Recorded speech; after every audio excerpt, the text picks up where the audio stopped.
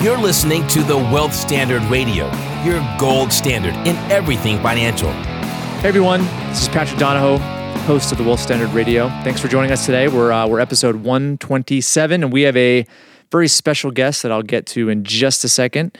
It's going to be Tom Wheelwright. Tom's not a stranger to our show. He's been on a few times in the past, but what we're going to be talking about today, surprise, surprise, for those of you who know him, is going to be taxes.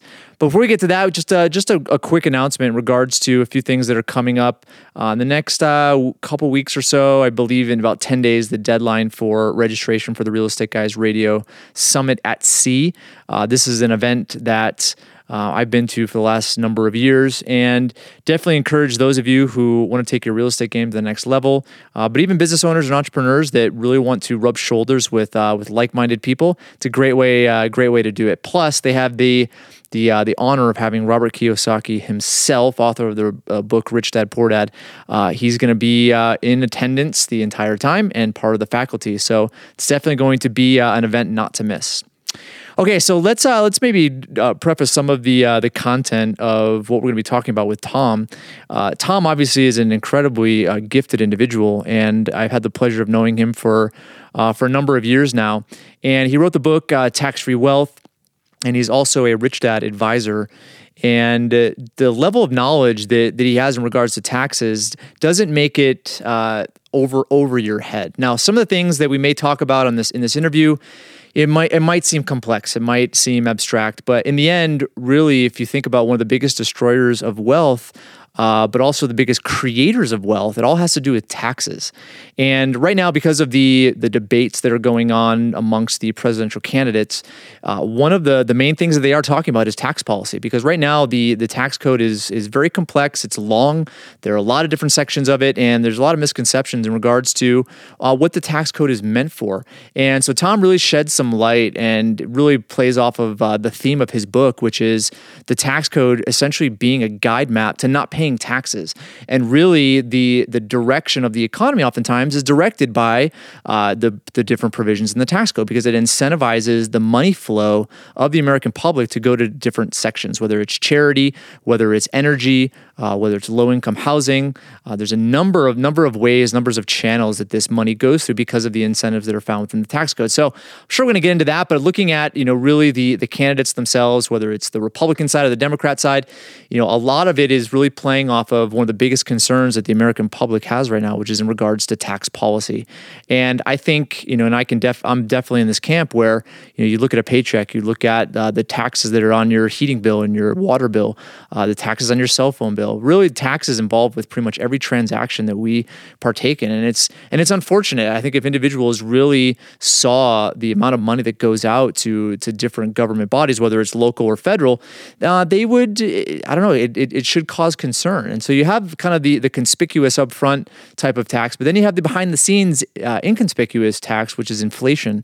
And these wealth destroyers, if you're not educated on these topics, in the end, what you do with your money can essentially drastically be impacted by the amount of tax you pay. So I highly encourage that you get onto some of Tom's publications. He does do a pretty active blog that's free. I guess it's kind of a blog / newsletter, but he's also on the Rich Dad Radio Show, which is a very popular podcast you can download and subscribe for free. And I'd say he's on there probably at least once a month. But also go on to Amazon or Audible and check out Tom's book, which is called Tax-Free Wealth. So I hope you guys enjoy this interview. It's always a pleasure talking to Tom. So let's go ahead and cut to the interview, and then I'll see you on the back end. Hi, everyone. It is a pleasure to be in beautiful, sunny Phoenix, Arizona. Well, I think technically it's Tempe, Arizona. But I'm here with a good friend of mine, Tom Wheelwright. Tom, how's it going? Great. Good to have you here. Get you out of the cold. I know. Seriously, I left at 30 degrees this morning, and now I'm in a beautiful 75. So definitely not worth it in the summertime, but for sure this time of year. But for many of you guys they've been listening for a while, know who Tom is. For those of you who are new listeners, let me just go ahead and introduce him really quick. So Tom is the CEO of Provision, which is a CPA and a wealth strategy firm, and they're based out of Tempe, Arizona. And Tom also is the author of Tax-Free Wealth, which was written a few years ago.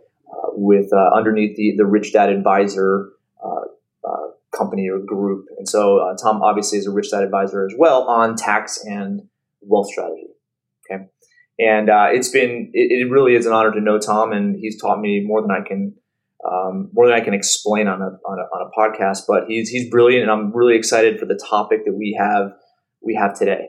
And it's cool because we're looking out at this beautiful. I mean, you have one of the coolest offices I think I've ever seen. I saw it a few years ago, right. I think it was, and it was right after you guys moved in. But now it's just you get goosebumps kind of looking at it. It's pretty amazing. We have a 360-degree view of the Valley of the Sun, and we're on the top floor. We have no obstructions, and we always have clear skies. And it's all modern. It's clean.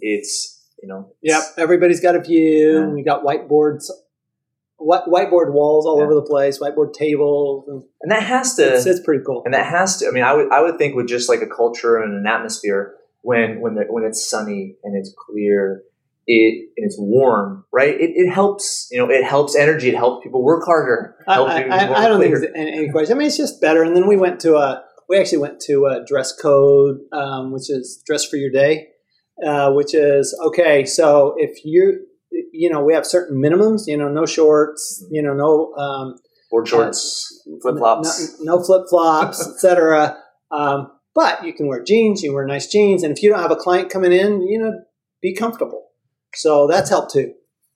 Well, it's all about culture, right? It's all about the energy you come to the office with. But anyway, it's a beautiful office. Okay, so we started to have a conversation earlier, right? And it was in regards to, I think, what some of the buzz is right now with the presidential, because Obama's reign is coming to a close. It is, right? And so next year we're going to be voting on a new president. So right now, I think that the Republicans are definitely making some waves, mainly because of Donald Trump. But some of the things that we talked about are in regards to the most recent debate, where they really talked a lot about taxes and what has to happen to the tax code. And I think the consensus there is that it's complicated, it's long, and there's loopholes, and they're really kind of playing the political cards with what they're talking about. And on the surface, it sounds good, right? A flat tax. Oh, I don't have to pay 15%. I don't have to pay 20%. But in the end, most people really don't talk about the unintended consequences. So maybe let's just start there. I mean, when you listen to what they're saying, I mean, of course, they're not educated in that realm. They're listening to their advisors, but you are, and you understand all those different angles. So what were some of your initial reactions to some of the tax plans that they were talking about? Well, first of all, I kind of laugh.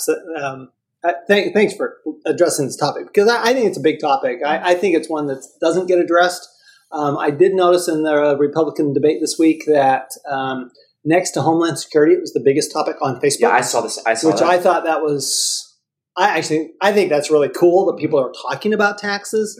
Mm-hmm. But I think it's pretty funny when you hear Carly Fiorina, who says, "I want a 3-page tax code," and I'm going, "Really? And what planet do you live on?" Okay. Because I'm going, you have a 3-page tax code, you're going to get compliance like they have in Greece, and you're going to have an economy like Greece has. Okay, so that by itself. But there are a couple of things that are really interesting to me. I mean, you have Ted Cruz and abolish the IRS, and then you have all these flat taxes, and you have Ben Carson who wants a tithing tax, right? And he says, yeah, it's a 15 to 20% rate. It'll keep us even. We're just going to eliminate all the deductions. I'm going, well, it's interesting. I was in, I don't know if you know this, I was in Washington, D.C. the last time we had tax reform in 1986 with Ronald Reagan. And interestingly enough, when Reagan's bill was first proposed, it was called the Tax Simplification Act of 1985. Until they came up with, well, wait a minute, we can't have tax simplification, and then it hurts too many people. So they completely changed the name to the Tax Fairness Act of 1986. So they took out the simplification idea. And so it's, which is really interesting. And then last week I was in Washington, D.C. I was at the American Institute of CPA's National Tax Conference. And I'm listening to Dave Camp, who was former chair of Ways and Means, and I'm, listening to these people. And it's just, to me, the discussion is great. The challenge is when you start talking about simplifying the tax code, I kind of compare it to our bodies. What's the most complicated organism on earth? The human body, right? Are we calling for simplification of the human body because we want to be able to operate on ourselves? We want to be able to take care of everything that goes wrong with ourselves. We don't want doctors anymore, right? No, nobody's talking about that, because guess what? Actually, maintaining a healthy body is pretty simple, right? Get enough rest, right? Get the right, eat the right things, yep. Right? Healthy diet. Exercise. Get exercise and reduce your stress. I mean, those 4 things, you're good to go, right? Those are simple, aren't they? But the body itself, very complex. The reason it works so well is because it's complex. If it were simple, we have simple bodies. They're called robots. They don't do much, okay? And the better the robot, the more complex it is. So I'm not opposed to simplicity by definition. I love simplicity. But when it comes to the tax law, I think what we have to look at is historically, what's the purpose of the tax law?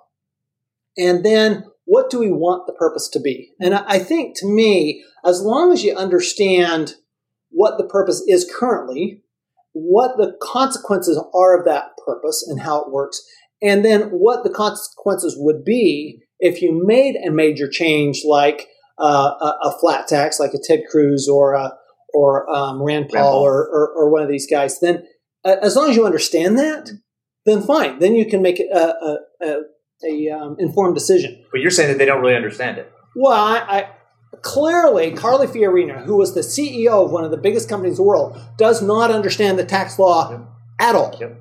Okay? I don't expect Ben Carson to understand the tax law. I think Rand Paul does. I think Rand Paul, the consequences I'm going to talk about here are exactly what Rand Paul wants. And I respect that. Yep, because he understands. He's coming from a place of knowledge. Yep. He's coming from a place, I mean, his dad understood it. He understands it. I mean, he comes from a long line of people, and it's a very libertarian concept. And if that's what you want, is you want government completely out of the world, then you really should vote for Rand Paul. Yep. I mean, in my opinion, because he's the only one that's saying we're going to do it not just for the simplicity. We're going to do it because we want government out of our lives completely. Yep. Okay. The others are saying that the challenge I have with a lot of the others is what they're really saying is we want government out of our lives here, but we want to put it somewhere else. I mean, so at Ted Cruz, I want government in your lives when it comes to Planned Parenthood. I don't want it in your life when it comes to taxes, right? Abolish the IRS.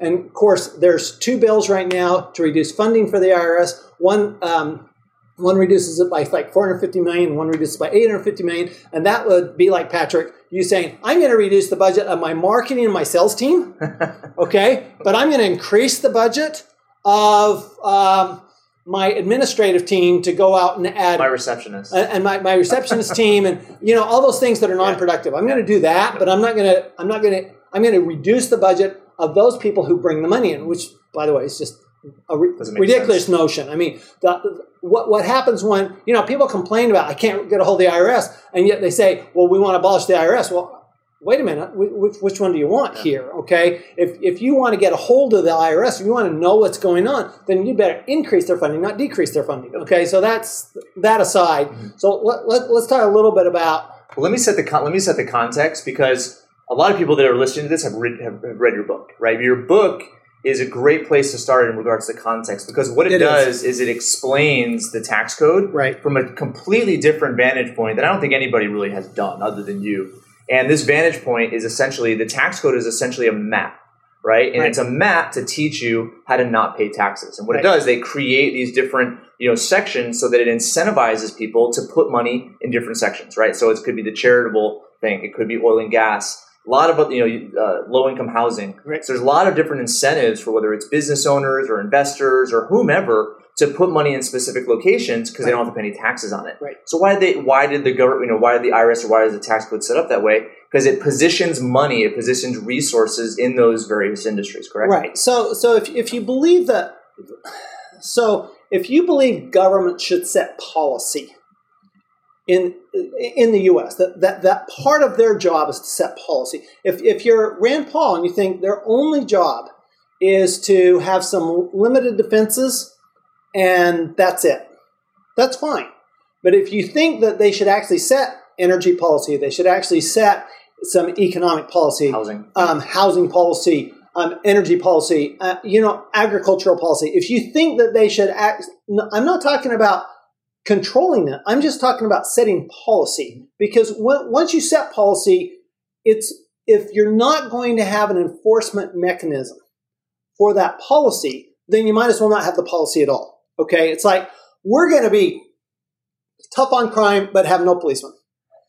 I mean, it's kind of like that, right? Makes sense. Okay, it does. It actually, you can't have one without the other. So the tax law historically in all countries, not just ours, is a series of incentives, and it's a series of incentives. And as you see from my book, it's a series of incentives for particular people, primarily business owners and investors. And the reason is because if you start with a high tax rate, so we have a top tax rate now of roughly 40%. If you include state taxes, let's say it's on average 45%. So you got a 45% tax rate. Well, at that rate, if you give people a tax incentive because people hate paying taxes, because it's an emotional issue, then if you give them a tax incentive, it actually has proven to be a very efficient way to motivate people to do certain things. So, for example, let me give you we talked about a few examples earlier today.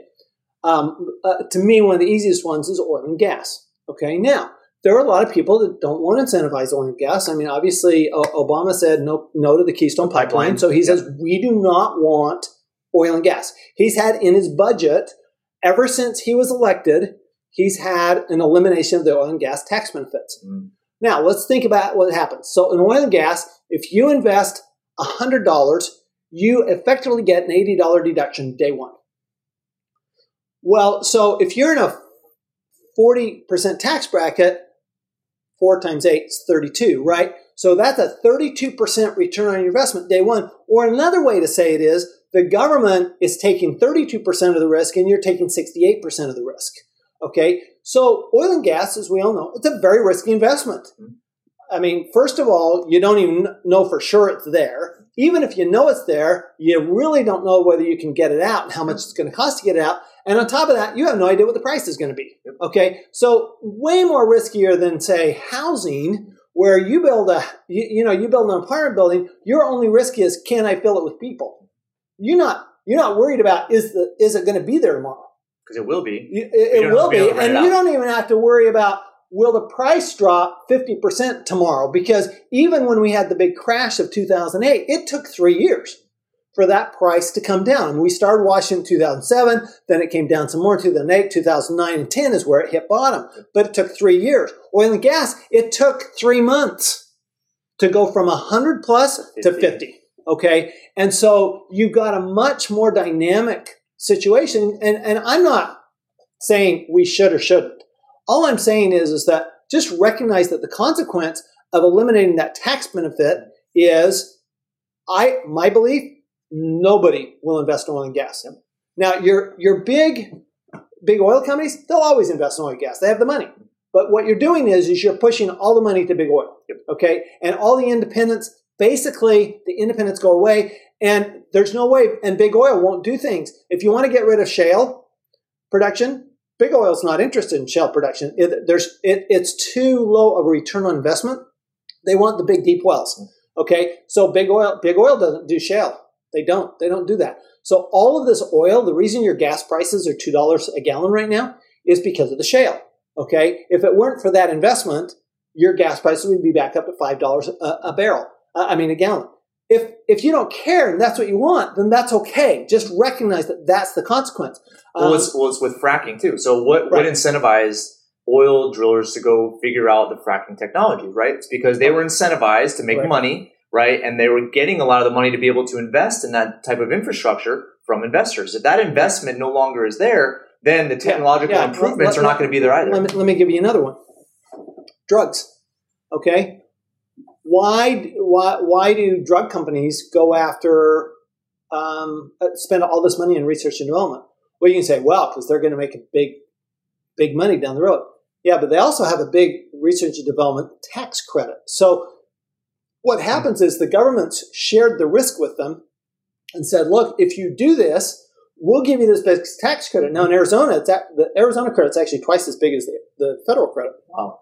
So the federal credit's 10%, Arizona's 20%. Mm-hmm. And so you got basically, when you look at it, you got 30% off the top benefit for doing your research and development work.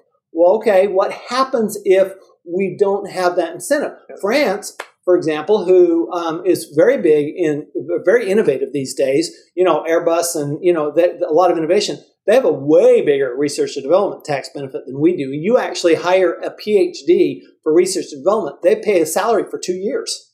Wow. So there's huge benefits in other countries. And here's part of it is we're competing with those companies. Now, with those countries. Now, a lot of people say, well, yeah, but if I reduce the tax rate, I'm going to have that money anyway. Yes, but here's the point, is that you may have more money, but this goes back to my original statement, which is if you want the government to have a policy, they need a way to encourage and enforce that policy. Yep. Okay? So if you want them to have a policy towards clean energy, well, okay, so there are lots of tax credits for clean energy. Mm-hmm. If you want to have them a policy towards low-income housing, here's something that I am absolutely convinced of. You lower the tax rate. Let's say you lower it to 15%. Okay, great, I have more money. What are you going to do with that money? Whatever I want to do with it. Okay, well, a lot of people go, that's what it should be. Great. Okay, well, let's think about this. You lower it to 15%. I can invest anywhere I want. Am I going to invest in low-income housing? And the answer is absolutely not. I mean, the rents aren't good, unless it's government subsidized rents. Now you might as well have a tax benefit because you're subsidized. It's a subsidy anyway. Yep. You're going, why is a tax subsidy worse than a direct subsidy? And actually, they've proven that a tax subsidy is way less costly and way more efficient than a direct subsidy. Okay, so we're going to we're not going to incentivize the low-income housing. So who's going to build it? Who's going to build low-income housing? Well, it's going to fall to there's only two places it can fall. It can fall to charity or government, or it can fall to government. And we know how good government is at building housing because we've seen projects that have been built in Europe, in Russia, in the Bronx. I mean, in China. China just builds buildings. And you look, what do you have? You have these ugly concrete structures that are a blight on society, and it's just proven. I mean, government doesn't do it well. Well, you're going, well, government should stay out. But to me, part of the issue here is if I change my tax policy, and if you can't tell yet, I am actually a proponent of having the tax incentives because I think I think that it's an efficient way to do it, okay? And so I'm not a big fan of government intervention, okay? I'm certainly not. I will tell you, though, that certain things I think are good to have. For example, low-income housing. I think that's a good thing. Let's take the biggest tax break of all, and that's small business. Small business gets the biggest tax break of all. Think about how many people go, well, I need to start a business in my home because then I get a tax break. Well, here's what happens. If your tax rate's 15%, even if you got that tax break, who cares about 15 cents? Nobody cares about 15 cents. You start talking about 30, 35, 40, 45, 50. Yep. Now we care. There's actually a rule of thumb in tax planning that once your tax rate drops much below 40%, you don't take taxes into consideration very much.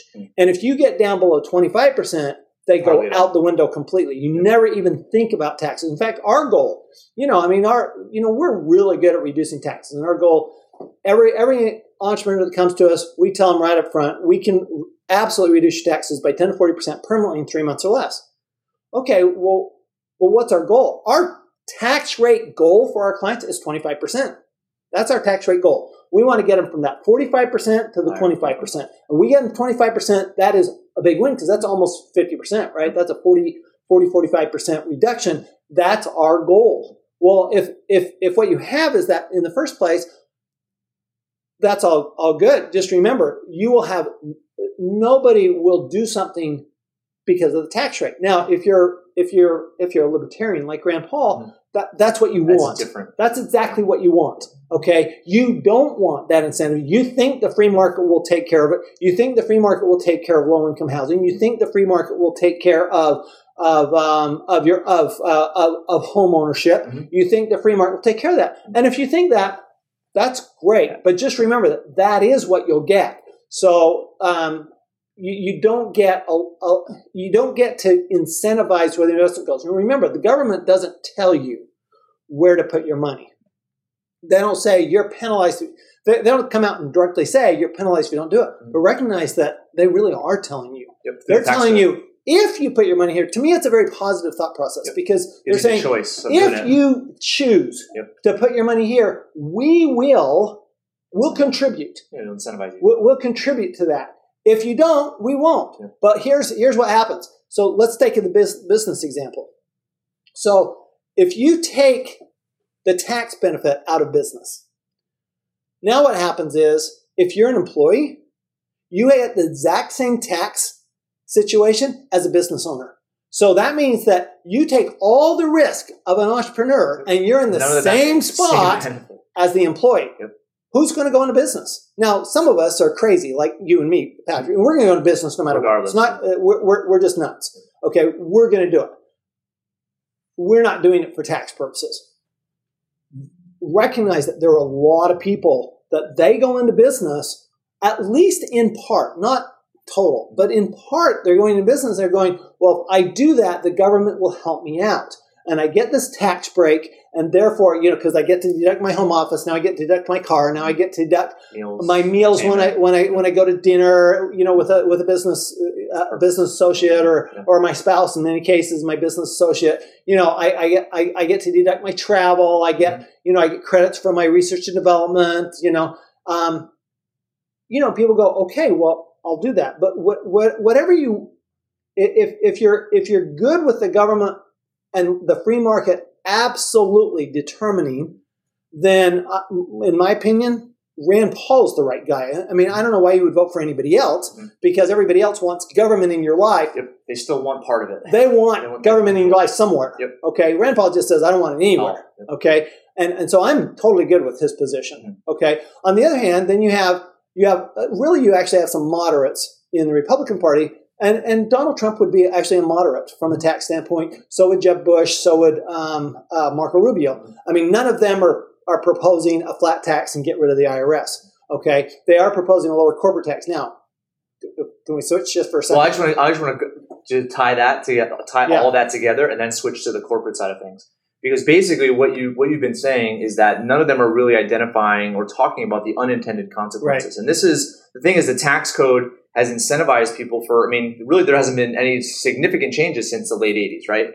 So looking at what it's incentivized over the last almost 30 years, right? It's basically created industries. It's created the financial infrastructure of all of these different types of companies. And suddenly, if you were to completely shift the tax code, now the unintended consequences of those other companies or these industries that have been created because of incentives, they kind of go away, or they're going to have major issues, right? Because the money's not going to continue to flow there. Right. And the question is, if that's what you want, that's fine. Yeah. Okay. But nobody's talking about that side of things. Now, here's an interesting one for you, though. So I did a webinar to 1,000 CPAs. And I asked them, one of our polling questions was, if we went to a flat tax at a low rate, what effect would that have on our profession? Fully two-thirds of them said it would create opportunities for us. It would create opportunities for us. And the reason is because, CPAs, we're numbers people, and we can do other things with our time. Clients need us in other places, and taxes actually take us away from that. So we're not worried about our profession whatsoever. The question really is, it goes down to unintended consequences, and you just recognize that,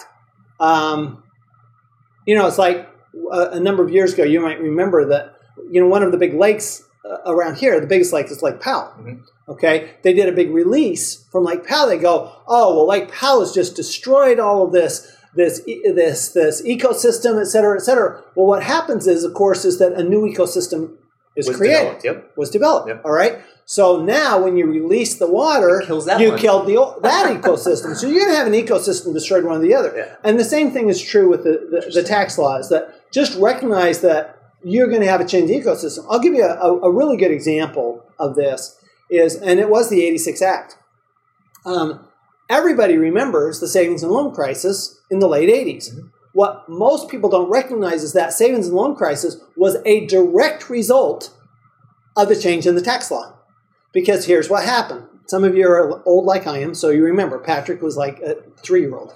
Okay, so wasn't that what happened was we had a lot of real estate that people would invest, and of course a lot of the investors were doctors and lawyers and high income employees, right? And they would invest in this real estate, and they'd do it over a period of time.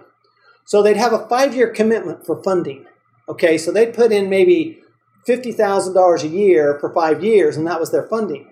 Well, in 1986, they eliminated the tax benefit to those people. Okay, the passive loss rules. Okay, they eliminated the tax benefit to those people. So here's what happened. They'll stop funding.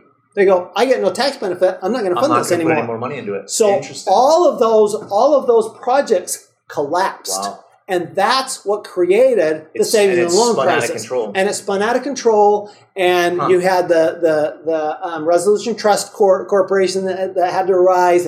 And you had a huge economic crisis. That was one change. Wow. That was one change. So if you could even, I don't think you could possibly imagine what the consequences would be if we did this. Wholesale change like that. And that was only a year or two after, because it crashed in 87, right? 87, 88, and the law was passed in 86. And now we've been going 30 years, and so suddenly you go to this flat tax. I mean, there's going to be major. I don't think we're saying that I want taxes. Everyone wants taxes lower, but at the same time, the way in which you go about it is really important. Okay. So let's look at this. Rand Paul's saying, I want to eliminate government. So I'm going to the way we're going to pay for this, we're just not going to have as many services. All the other candidates are looking at, we're not going to eliminate services. We're just going to pay for it a different way. And so if your revenue is going to stay, they're not talking about eliminating Social Security. They're not talking about eliminating Medicare. They're not talking about eliminating any of the entitlement programs. Okay. How are you going to pay for it? The money comes from somewhere, and it always comes from the same place. Don't ever believe that the money's going to come from the rich and powerful, because they're not going to pay it. Mm-mm. It's going to come from you. Yep. It's going to come from the middle classes, where even though the top 1%, that they now own, as much as the bottom 90%. Mm-hmm. Okay, it's the 90 to 99%. Where there's a lot of money, and there's a lot of money between the 80% and the 90%. Mm. The 50% below, they own nothing. Okay, they are the poor. Okay, they're on food stamps, right? That's the half, 50% that Romney talked about. They're a couple of years ago. They're 8 years ago or 4 years ago that they're on welfare, right? Okay, that's fine. Just all I'm saying is just understand that the rich are never going to pay for it. They can hire people. They've got money, etc. They're not going to be paying for it. And I just laugh. I'm going, so what you're saying is you're going to reduce Donald Trump's tax rate from 40% to 15%? He's got to go on cool. Yes. He's not suggesting it, but which I find is interesting. He's not suggesting it. I just find it fascinating that when you're speaking from a place of a lack of knowledge to a group who has the same lack of knowledge, of course, these are some of the talking points that are going to come out. No, I don't think there's any question, and this is what I always tell people is that I think the rich and powerful have done a really good job of promoting the lies.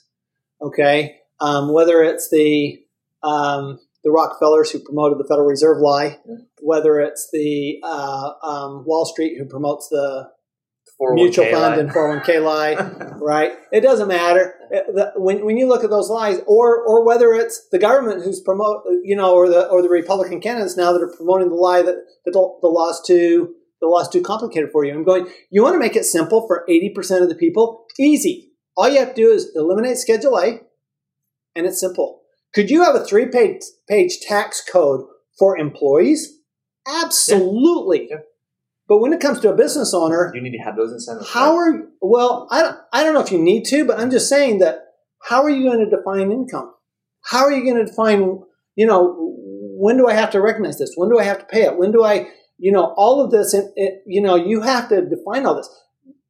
Making the code, you can make it simple for 80% of the people. Put H&R Block out of business. Hallelujah. Okay. Put TurboTax out of business. Hallelujah. It's never going to, that would not affect our business, even because we don't work with those people anyway. We're working with entrepreneurs and investors.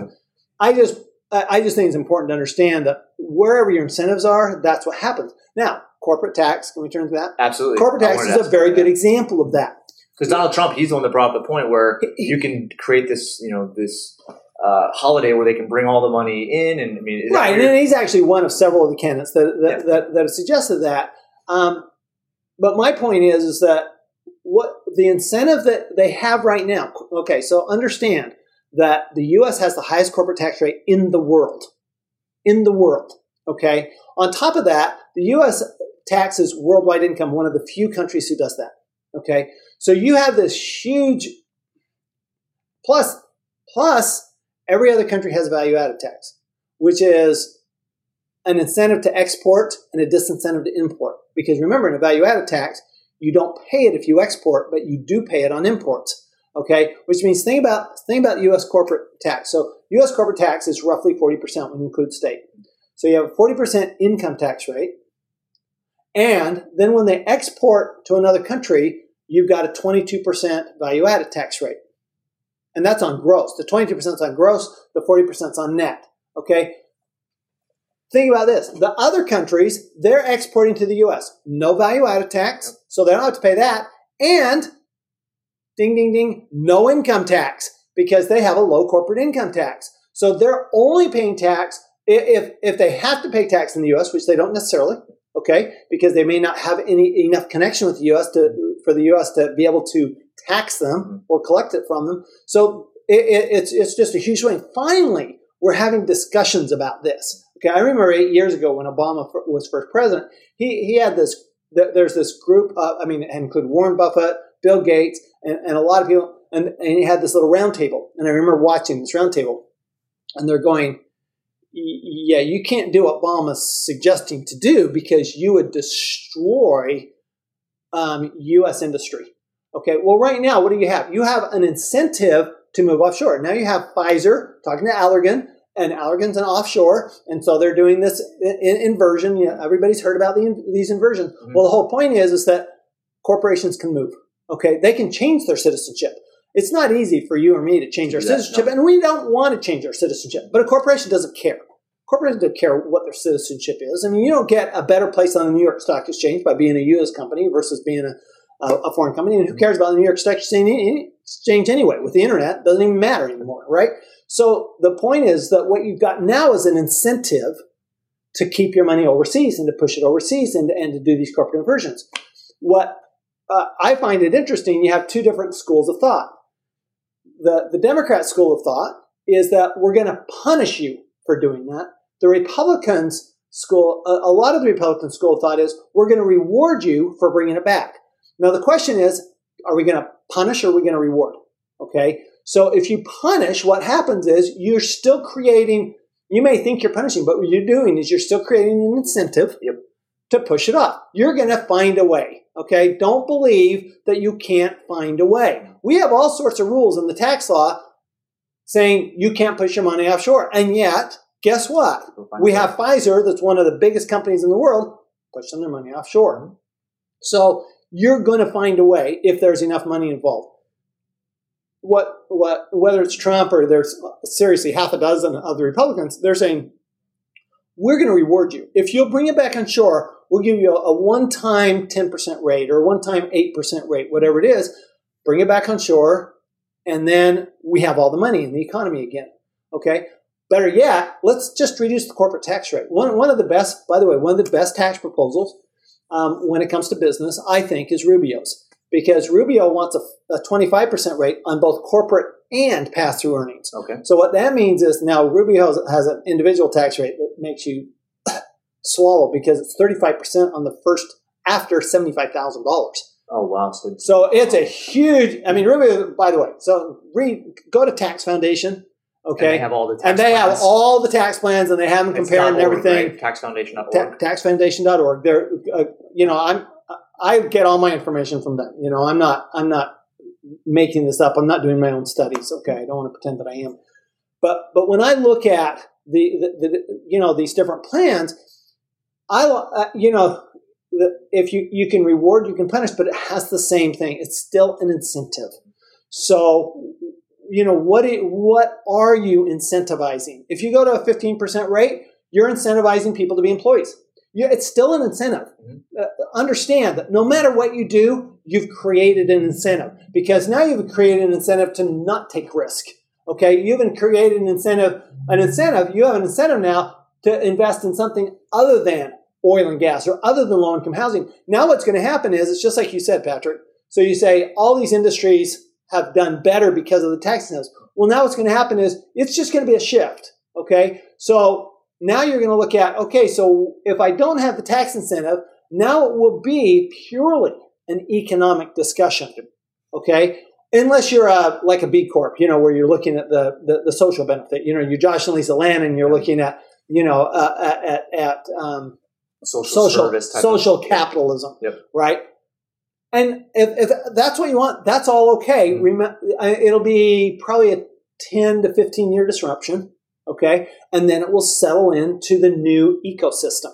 And that's what you have. And then you'll look at, okay, no longer are we going to look at the tax side of it. We're only going to look at the economic side of it. I don't object to that. I just want people to understand that what the results are. And if you do that, then you do go to a much more free market economy, which I'm not opposed to. You go to a situation where people are investing solely for what's going to drive my economics. They're not going to look at, I'm going to take a risk because I get an incentive to take that risk. Okay, so it's really a question of, are you taking the risk? Take even just this idea of eliminating the carried interest rule, which you've heard a lot about it. Don't have time to explain it. But the carried interest rule basically converts ordinary income to capital gain for people who take the risk of a business or real estate, something like that. And they end up with a lower tax rate because capital gains rates are roughly half of the ordinary income. So all you're saying is we're going to give them incentive to take that risk. If you say, look, if you're going to take the risk, it's just a rebalancing, okay? And it will be significant disruption, and you just have to look. And that, to me, that's the question. Yeah. What is it you want? What role do you want government to have in the economy? Now, the reality is, in my humble opinion, none of it makes any difference, because if you have one party that says we're going to give you money and another party that says we're going to make you responsible for your own life, who's going to win? This is like not rocket science here. The Republicans are like, I don't think they have a shot anyway, but still, when you do go, okay, where do I, what am I doing here and what do I want? Just understand what the consequences are. And it's being educated, because when the people are making decisions in regards to who they want to represent them, they're always going to use these talking points. Right. You said in the different polls that show the different things that are at what level of importance, and taxes is right up there.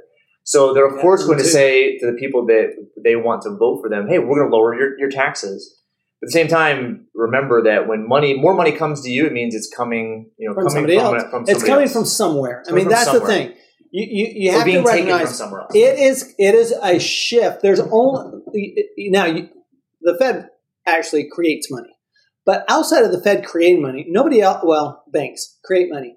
Nobody else really creates money. So what you're doing is you've got, and nobody really, in the end, nobody truly creates. Nobody creates value. Okay, it's a shift of what those values are. So it's just a shift of, okay, where do those resources go? Do they go to Medicare, or do they go to a school, Or do they go to adoptive parents, tax credit for adoption, right? Or do they go to the investors in oil and gas? It's just, where are you going to Elon Musk? Do they go to Elon Musk? Okay, for his, for seriously, subsidies on all of his alternatives. Whatever it is. Yeah. I think that's what people have to understand. It's a zero-sum game. Okay, it's not like the Republicans. I love it. Well, we're going to pay for this because of the growth. I'm going, you sure about that? Now, the tax foundation actually scores it both ways. They score it static and dynamic. Okay. So dynamic meaning that they're including whatever growth comes out of it. Got it. What I don't know that the tax foundation looks, I don't even know if the tax foundation has looked at this as to what impact it has on those industries. The decline of other industries. The decline of other industries. And for example, what impact if now we're producing less oil, and now oil is $5 a gallon, which it would be overnight. You just jump overnight. Mm-hmm. If oil is $5 a gallon, what impact does $5 a gallon oil have on the rest of the industries? So I don't know. Transportation. How far does that go? I don't know. Yeah. I mean, how many iterations do they do in that model? I don't know the answer to that. I don't know how Tax Foundation does their studies, but it's a question. Yeah. Well, in the end, it's all human behavior, so it's right. Really impossible to determine exactly what's going to happen, but something's going to happen, and that's at the end of the day, it's a very complex system, and I wouldn't say the tax thing. It's really people want more money, and I think in the end, how I would determine maybe a better route would be figuring out a way for governments to be responsible for the money that we're actually paying them, being balanced, not going into debt. And really looking at there's so many different wasteful things that happen. The pork, we can go off on all the different earmarks. And don't get me wrong. There are loopholes that need to be closed. Yep. There are subsidies that you go, do we really want that subsidy? I mean, Ted Cruz is talking about the subsidy to sugar producers, and I'm going, I don't know if you want that or not, but I'm just saying. Yeah, I don't disagree with that. There's some complexity that is unnecessary complexity. There are loopholes that truly are loopholes. In other words, they're unintended. Mm-hmm. Okay, should you close a loophole that's unintended? Yeah, I'm all for that. These aren't unintended consequences. These are intentional policy decisions. Yeah. And the question is, how much do you want to change the policy, and how fast do you want to change it? Okay, I think that I think we really ought to just look at how do we change our own economy.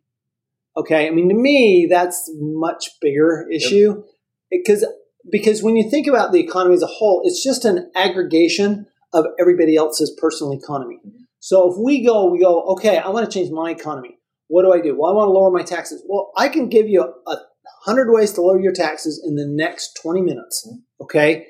So you want to lower your taxes? It's easy. You find a tax advisor that knows how to lower your taxes, and you follow their advice, and you do it, okay?